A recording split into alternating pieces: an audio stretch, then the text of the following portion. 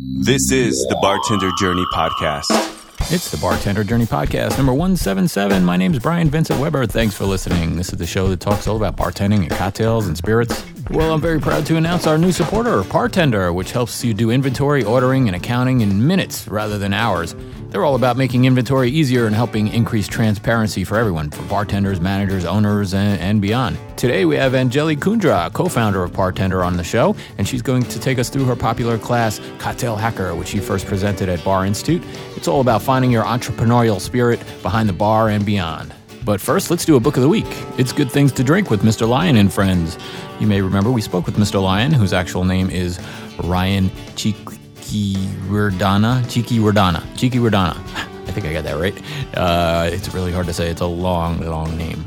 Anyway, we spoke to him several months ago. Right, how can we address the fundamentals about being a bartender? How do we look after people? How do we take control of things? How do we make it a setting where we can spend more time with people? Yeah. And so we challenged the whole setup. We looked at the industry and went, are there other ways of doing things? Can we stimulate a discussion here? But ultimately, can we look after our guests in a better way? Right. And we just took apart the things and we reconfigured it and challenged that setup and took away the things that we couldn't control.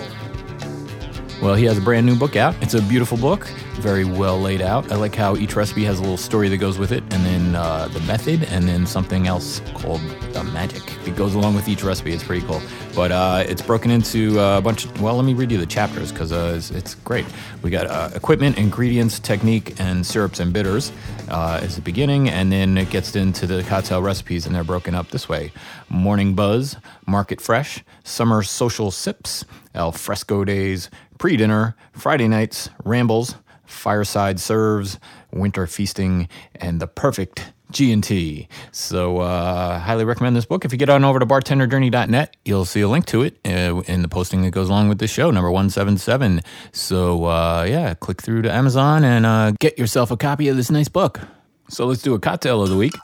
Let's do the Paloma. The Paloma's in the book, the Good Things to Drink book. And I know we did the Paloma once before as cocktail of the week, and it's a delicious drink. I have it on the menu at my bar, and we use a grapefruit soda. It's a good, well-made soda made with real cane sugar. And but what is soda if you think about it? It's bubbly water, a sweetener, and a flavoring, right? So in Mr. Lyon's Paloma, he's sort of making his own grapefruit soda, which is really cool. So he uses a pinch of salt, Himalayan salt, 1 tablespoon of lime juice, 1 tablespoon of pink grapefruit juice, 1 tablespoon of simple syrup, and 2 ounces of Blanco tequila. So you want to give that a little shake, add some club soda, and serve it over ice with a big slab of grapefruit, fresh grapefruit for a garnish. Delicious drink especially for the summertime. As I record this, it's the dog days of summer, August in New York, and it's hot. So that would be a delicious beverage. I might just go mix one of those up shortly. All right, let's talk to Anjali Kundra. Freshman year of college, I believe I was pre-med at the time, and I fell in love with the restaurant industry. So I ended up meeting an entrepreneur who had opened a very successful restaurant downtown in Gainesville, Florida. His name is Hiro Lung, and he gave a talk at our entrepreneurship presentation class. And later on, I found out he was doing a new concept called Rolls and Bowls. And so I ended up applying for a job there, and that's the first place I got to understand what kitchen culture was and really felt like I could be myself. Nice. So, was there a bar there? We serve beer and sake. Okay. And wine. So no booze. I was a hostess. I was there on and off for 6 years. I remember I got to the point where I would skip my organic chemistry classes to work my shifts. That's how much I was in love with this place. And the biggest takeaway I had from my restaurant experience was, I don't want to say how to sell, but really how to connect with people and help people find what they want. And then I also learned about culture and how important it is to maintain an amazing culture. And culture is not a ping pong table. Culture is not only perks. Culture is an ethos. It's an environment that lets people thrive to be the best they can be. And that's really what I learned from Hiro and Song, who are the owners at Dragonfly. Continuing forward, building this company, Partender, with my brother, I took a lot of that with me. Whether it was in sales, helping people figure out what they don't know, helping people figure out what they need. Also, this idea of culture and how it can get you through the turbulence of, a crazy tech startup, whatever it is. And so this all was truly the inspiration of my talk/class, Cocktail Hacker, where I want to push everyone, and of course we're talking about bartenders, bar owners, industry here, really is applicable to anyone, to think, how can we do things better, and how can we make a job way more than a job and level the playing field. So that's kind of the inspiration of Cocktail Hacker. So the official title is A Lesson from Tech Startups, Finding Your Entrepreneurial Spirit and Ultimate Success Behind the Bar and Beyond. During this class, kind of start off talking about what lessons can we learn from lean tech startup culture and practices to improve our business success, have stronger teams, and all be happier. And this isn't, again, not only applicable if you're an owner or manager, this happens from every level. I remember I was a hostess at Dragonfly at Rolls and Bowls. And I wanted nothing more than to be in the kitchen, but consistently got rejected for being too short and a girl. Yeah. They're like, you're never going to be able to lift these Cambros. But that never stopped me. I was probably I think I was the first person to launch our Facebook page. And I was always taking advantage of the culture that Hero and Song built. And they made me feel like the restaurant was my own.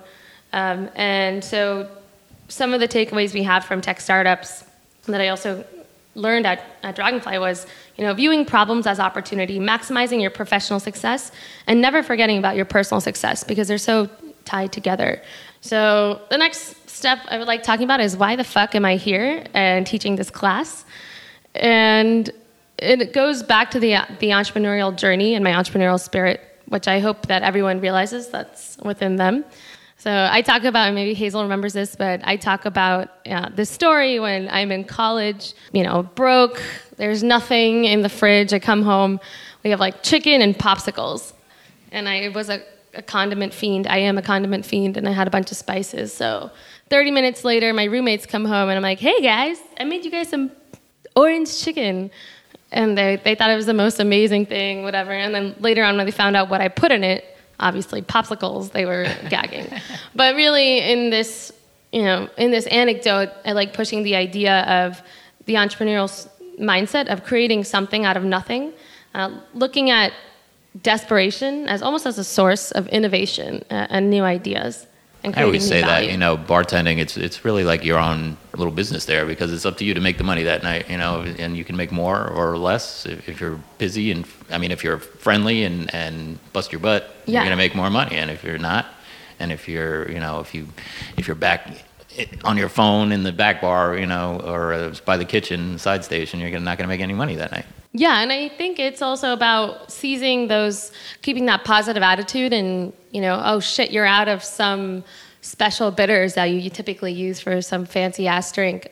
It's okay, the world will be okay. Like, you might even discover something new from this. Mm-hmm. And so this is this idea of, seizing problems and looking at them as opportunities, building new value. Mm-hmm. So continued, why I'm teaching this class, I started a company with my brother called Partender. We launched about 2.5 years ago. It's been pretty incredible. I think inventory sucks for everyone. So what we do is we help restaurants, bars, hotels, stadiums, you name it, we have it, help them do their inventory ordering, accounting, and trend analysis in a matter of minutes versus hours. And we do that with a few taps and swipes on iOS and Android, any device that you really have. The best line I've heard for it is Tinder for bar inventory. I think that's actually a very consumable way to think about it. And our goal with this was making something so easy that anyone could do it. And my brother was the brainchild behind Partender. He was actually stuck. He was not stuck. He was trying to meet up with a girl who was stuck doing inventory until 7 a.m. And I hadn't heard that story before. Yeah. And she couldn't get her orders in. And so she, I guess she was there, and he couldn't believe if this was actually a thing. He had come from neuroscience and had come across this problem. And so when he did some market research, he realized this was, in fact, an issue, that the whole world is doing their inventory and so much of their operations on pen and paper. He decided to say, screw med school and jumped behind the bar. So So he did. I know that feeling, dreading the last day of the month. Yeah, It's right. the worst. Exactly. And so he went ahead and I think he talked to over 800 bars. We went to Rio together. We went to Japan for just random things. And I was kind of in a phase where I was starting to do some consulting and do my own projects. Obviously, he's my brother, so I was a free advisor from the get-go. There you go. I had always worked in tech startups also. That's something I didn't really mention. But while I was juggling food and beverage, the tech startup world always enticed me because it was so different than the normal path. It kind of welcomed the black sheep, if that makes sense. But it's fun when you're able to merge your interests, you know. I mean, that's how this podcast came to be. I had some expertise in audio and then awesome. and then love of bartending, and that's how this was born, you know. So Yeah, it's similar to your story, I guess. Yeah, no, it's great. I think it's magic when those two things collide. But one thing I will say is it's always hard and a grind. And I think people forget that. I think you know this because I always see you out like just busting your ass and working at the bar and everything. So, but I think that's definitely a good takeaway. So anyway, in the class, I like going back after we tell the story of the bartender journey, where we are now. You know, we only launched about 2.5 years ago, and we've had a lot of momentum. And I believe that a lot of this stemmed from Nick's initial philosophies of that were attributed to Steve Jobs. So Nick always talks about this quote that changed his perception, and he says, Steve Jobs once said that everything around you that you call life was made up by people that were no smarter than you. And you can change it. You can influence it. Once you learn that, you'll never be the same again. So I think this was huge for Nick. I had always questioned the status quo. For Nick, my brother, I don't know, he was in a very segmented and clear path towards med school. So once he met the girl who was stuck doing inventory, and he'd always been very tech savvy. So I like touching on the Steve Jobs quote because this is not limited to just Silicon Valley entrepreneurs. This is for every single human being on the planet. And so this is a takeaway that I like pushing in the class. So to give everyone an idea, what are questions that we ask in startups? I like asking these questions and then prompting the class to answer. So how would you answer, behind the bar? What are your goals? Or what are our goals? What are our goals as a business? How do we measure these goals? Yeah, it's so important. So, so many businesses just kind of roll with it and see what happens, and they don't take their time to write stuff out, what are we trying to accomplish here? Right. And often if you don't know what your goals are, it doesn't help you achieve. How do you know what success is, right? Right. That's what you're saying. And so often a place to start is you can start writing out what your problems are. If you're too deep and you can't think at the macro level, at least you can solicit everyone on your team to come together and figure out what are the problems, because from those problems, you'll be able to get the opportunities that we talked about. Number 2, kind of going on the same trajectory of what are our goals. Why are these our goals? Who are we as a company? What do I personally want to achieve? And I think you're right, Brian. A lot of times we forget about this. This is also a big piece. It's great to have goals, but if we don't have the why behind those goals, it's a lot harder to achieve them and feel the success when we actually meet those goals, at least in my opinion. Yeah, it's like, what's the old expression? If you don't know where you're going, how do you know when you get there? Right. And so much of it is also the journey, right? Going through the ups and downs. So lastly, and this is kind of number 3, this set of questions is what I would say to ask, especially if you don't know where your goals are and where you are right now. But what problems do we face on a daily basis and why? And what can we do about them? So again, this is touching on this whole entrepreneurial mindset of, do we just settle for the status quo and settle for how things are doing? Or do we start collaborating together and figuring out what are our problems and how can we solve them? Yeah, I think you talk even more about this a little later, but you see it so often in bars and restaurants where management makes all the decisions and doesn't solicit anything from the employees. The employees know what the real problems are and how things could be better. And if you ask them, they'll probably tell you. Right. And if you don't, they'll just go along their daily chores and, can't wait to leave, and they're not invested. Yeah, 100%. And I think that's a great point as far as being invested. I remember with my go back to my story in the kitchen, my manager would once every few weeks would just like jump in and do dishes just to hear what, join the camaraderie and everything. I think that's 100% right. Even at Bartender, we try to maintain a collaborative environment because everyone has their own perspective and they can create value and maybe even make an issue known that was not previously known to management. Right. So hopefully this idea of, I think hierarchies are always important because the manager is held accountable in a way that maybe the bartender or the assistant manager is not. So that's where hierarchy is important. But as far as collaboration, everyone should be held equal on that term, right? Like we should solicit information from everyone. But I think you can tell as a manager who your star employees are and you really want to know what they have to say and what they have, what they're thinking and what they can offer to improve the place. And I think employees appreciate that too. Yes. You don't have to necessarily keep giving people more and more money all the time to make them stay. If you make them feel invested in the place, and then maybe even literally a little investment in the place, you'll have a partner for life. You'll have a valuable partner.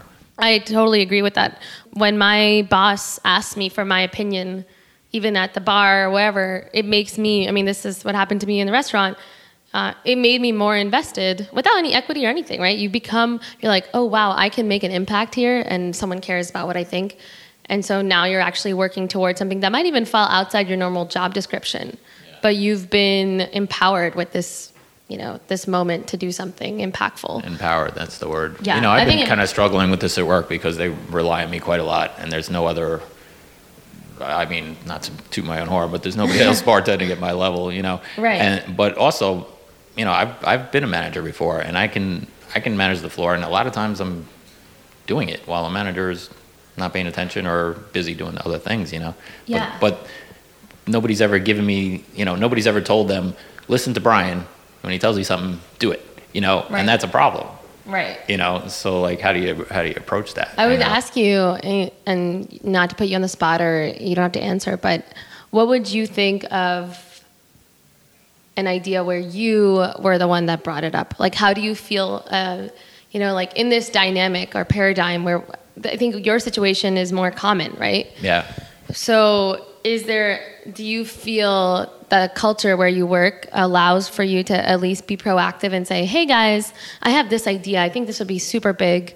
I know this traditionally falls out of my job description, but I really want to help. Like, I love this place. Yeah. So if you approach the management like that, do you think they would be receptive, or do you think it would be more of a, cool, Brian, thanks? There is one new manager who kind of gets me, and he wants to, he actually has been talking about like, how are we going to utilize you better and all this stuff. We're going to talk about it in the future, and then it never really happens. But, right. But I mean, I could approach him that way, but it's also like, well, if you're not going to pay me any more money, I don't know if I really want any added responsibility necessarily, Right. So there's that side of the coin too. So I think that, and I'll touch on this later in my presentation, but I think you can have a win-win-win situation, because I agree, right? There's all these caveats like, oh, you want me to do more work, but can I be compensated? And how, when are we actually going to do this? So those 2 points are definitely there, and I'll touch on them later. Hopefully we can solve that question. And this goes back to really, my next slide is about what is your job description? What do you own? So it's all about business goals and KPIs for everyone.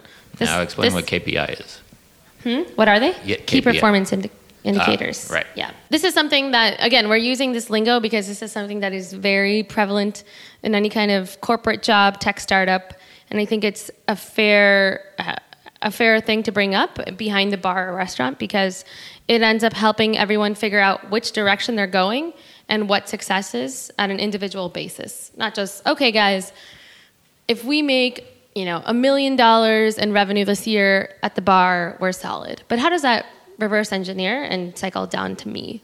What can I do to hit that? And what are some other goals that I might have that might not be represented in that in that $1 million revenue? So we talk about every team should have a goal, whether behind the code or behind the bar. That's what leads to accountability. So as a manager or owner, what I would say is set goals for yourself and for your business as a whole. From this, you can reverse engineer goals for your team.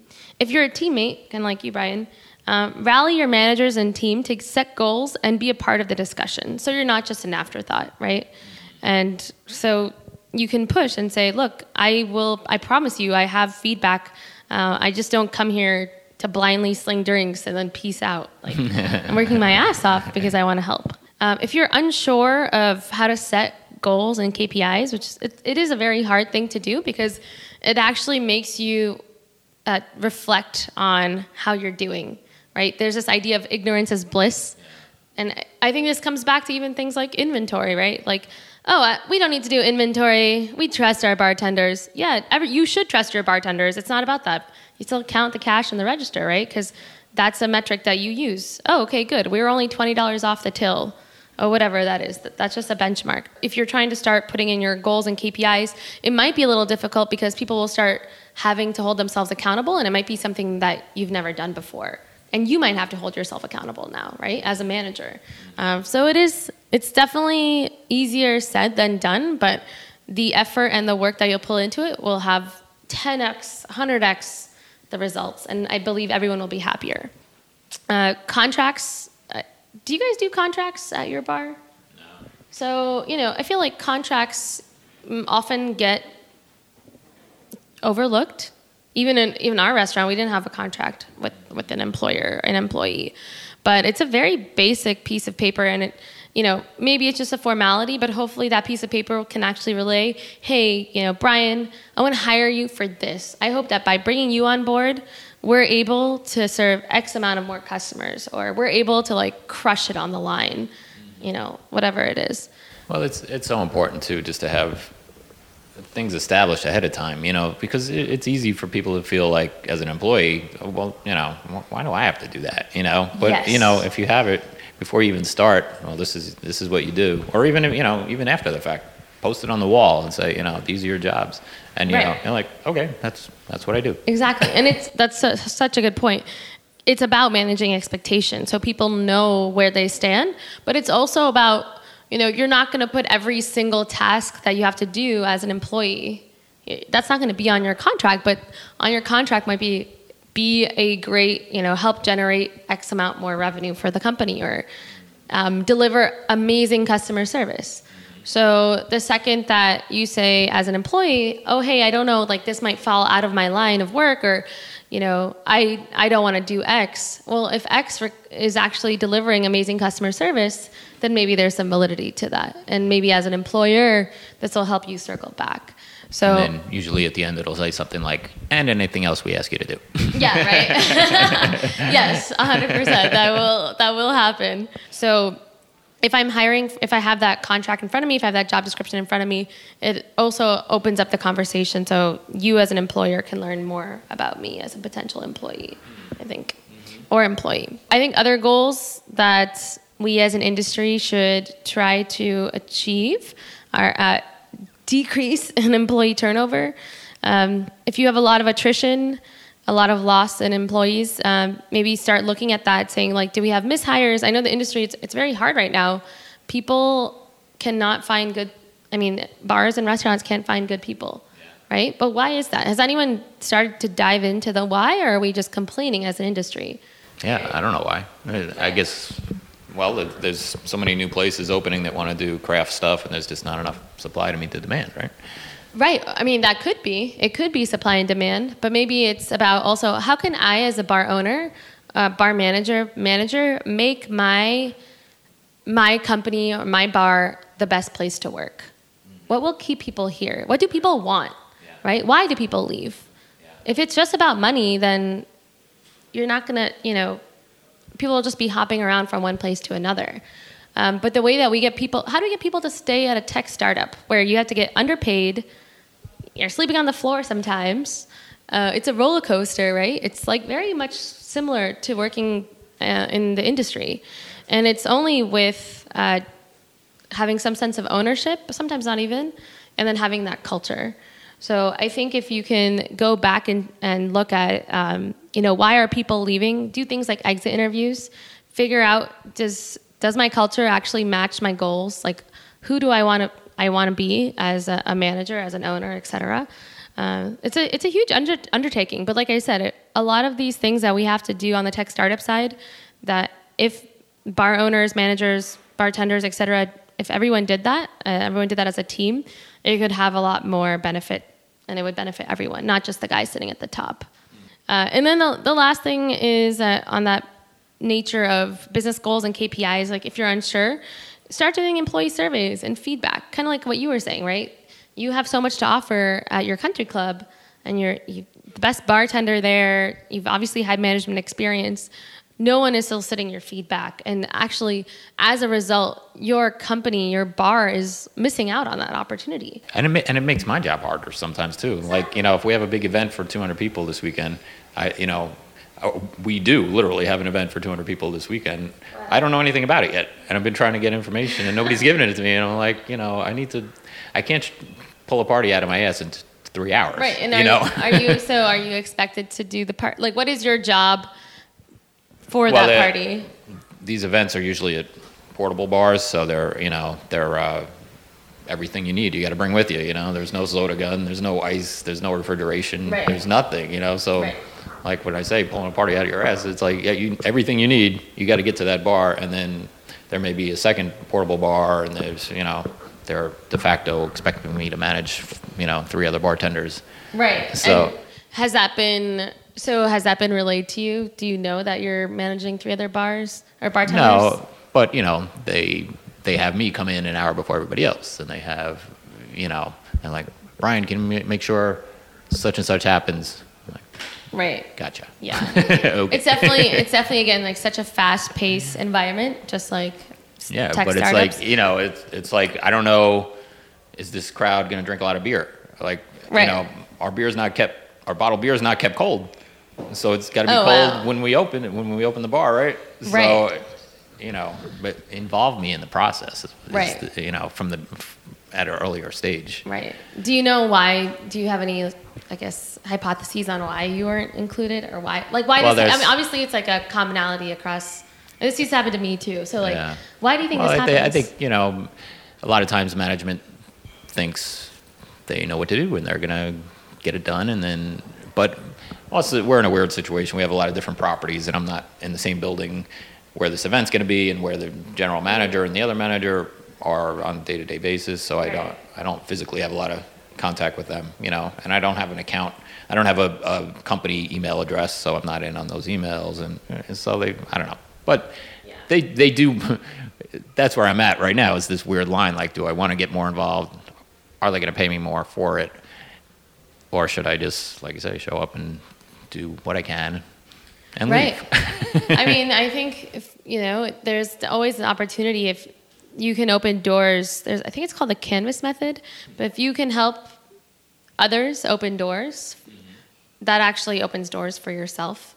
Ryan Holiday, who is an amazing marketer, and he wrote the book, Trust Me, I'm Lying. It's like a media confessional. It's really good for any of you bartenders, bar owners that want to spruce up your marketing and PR for your bars. I definitely recommend it. It will make you a little misanthropic about society, but I think just working behind the bar does that. So yeah. At least it used to do that to me when I was behind the line for food. So anyway, I'm interested to hear, Brian, your story and see how it plays out. I would encourage you to push your management so you can show them what you're made out of. Yeah. It'll be fun to circle back in like a month and see how it went. Yeah. So almost like, if you think about everything in tech and startups is an experiment, is a hypothesis. It's like we form a hypothesis and then we execute on it or we test it and then we measure it and then we determine success. So a lot of this, what we're talking about right now, is we can't make blind assumptions. Will this work? Will this won't? It's really about testing it out and seeing, and then determining your own happiness, right? Yeah. Is it successful? Like, oh yeah, they gave me a lot more work now. Yeah. And I don't that's like kind it. of why I didn't want to be the manager anymore. So that's the other side. Right. Oh man, so much good stuff.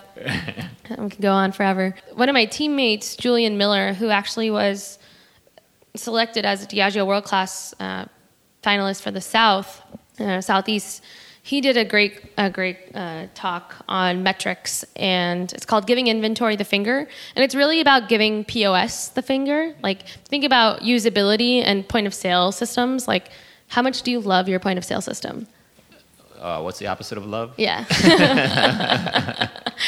Right, and it's because it's just it might be something inherent within POS, but you could never have every single permutation of cocktail in there. Yeah. In our restaurant, when we had a new special, do you think our owners went ahead and our GMs put in the button for the P-Mix? No, because we had like dinner rush, and we don't have time to reboot Aloha, right? Like it's crazy.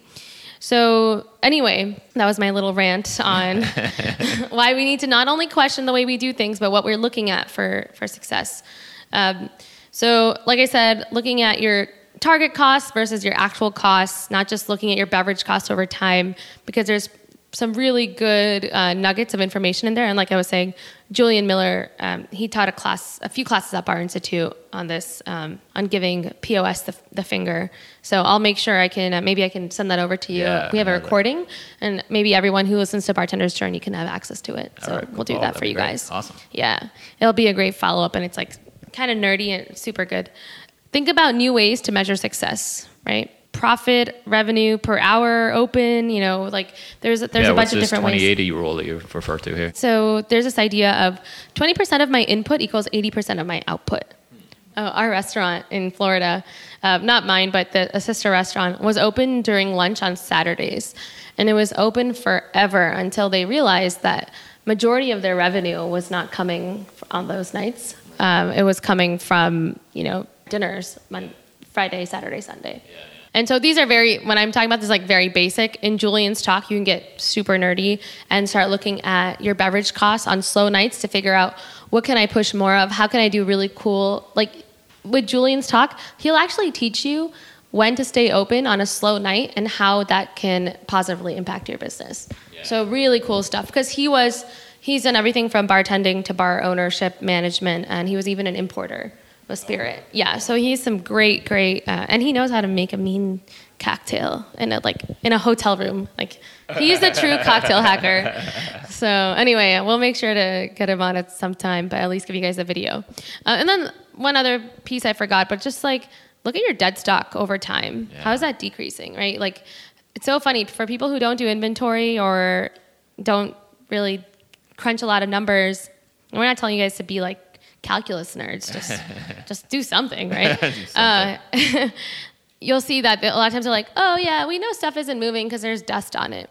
Okay, cool. Did you ever think about just tracking that so you could take that information to your supplier or your rep and be like, hey, John, this bartender booze is not moving so great. Can we do look, it's just flatlining.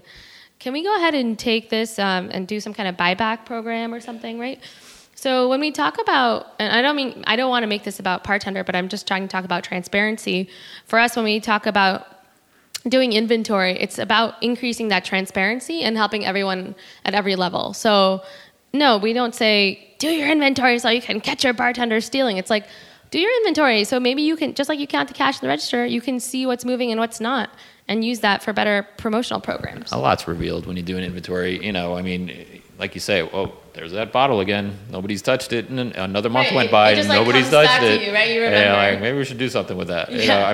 That's just one example of things that happen when you do inventory. My favorite piece about this talk is about culture.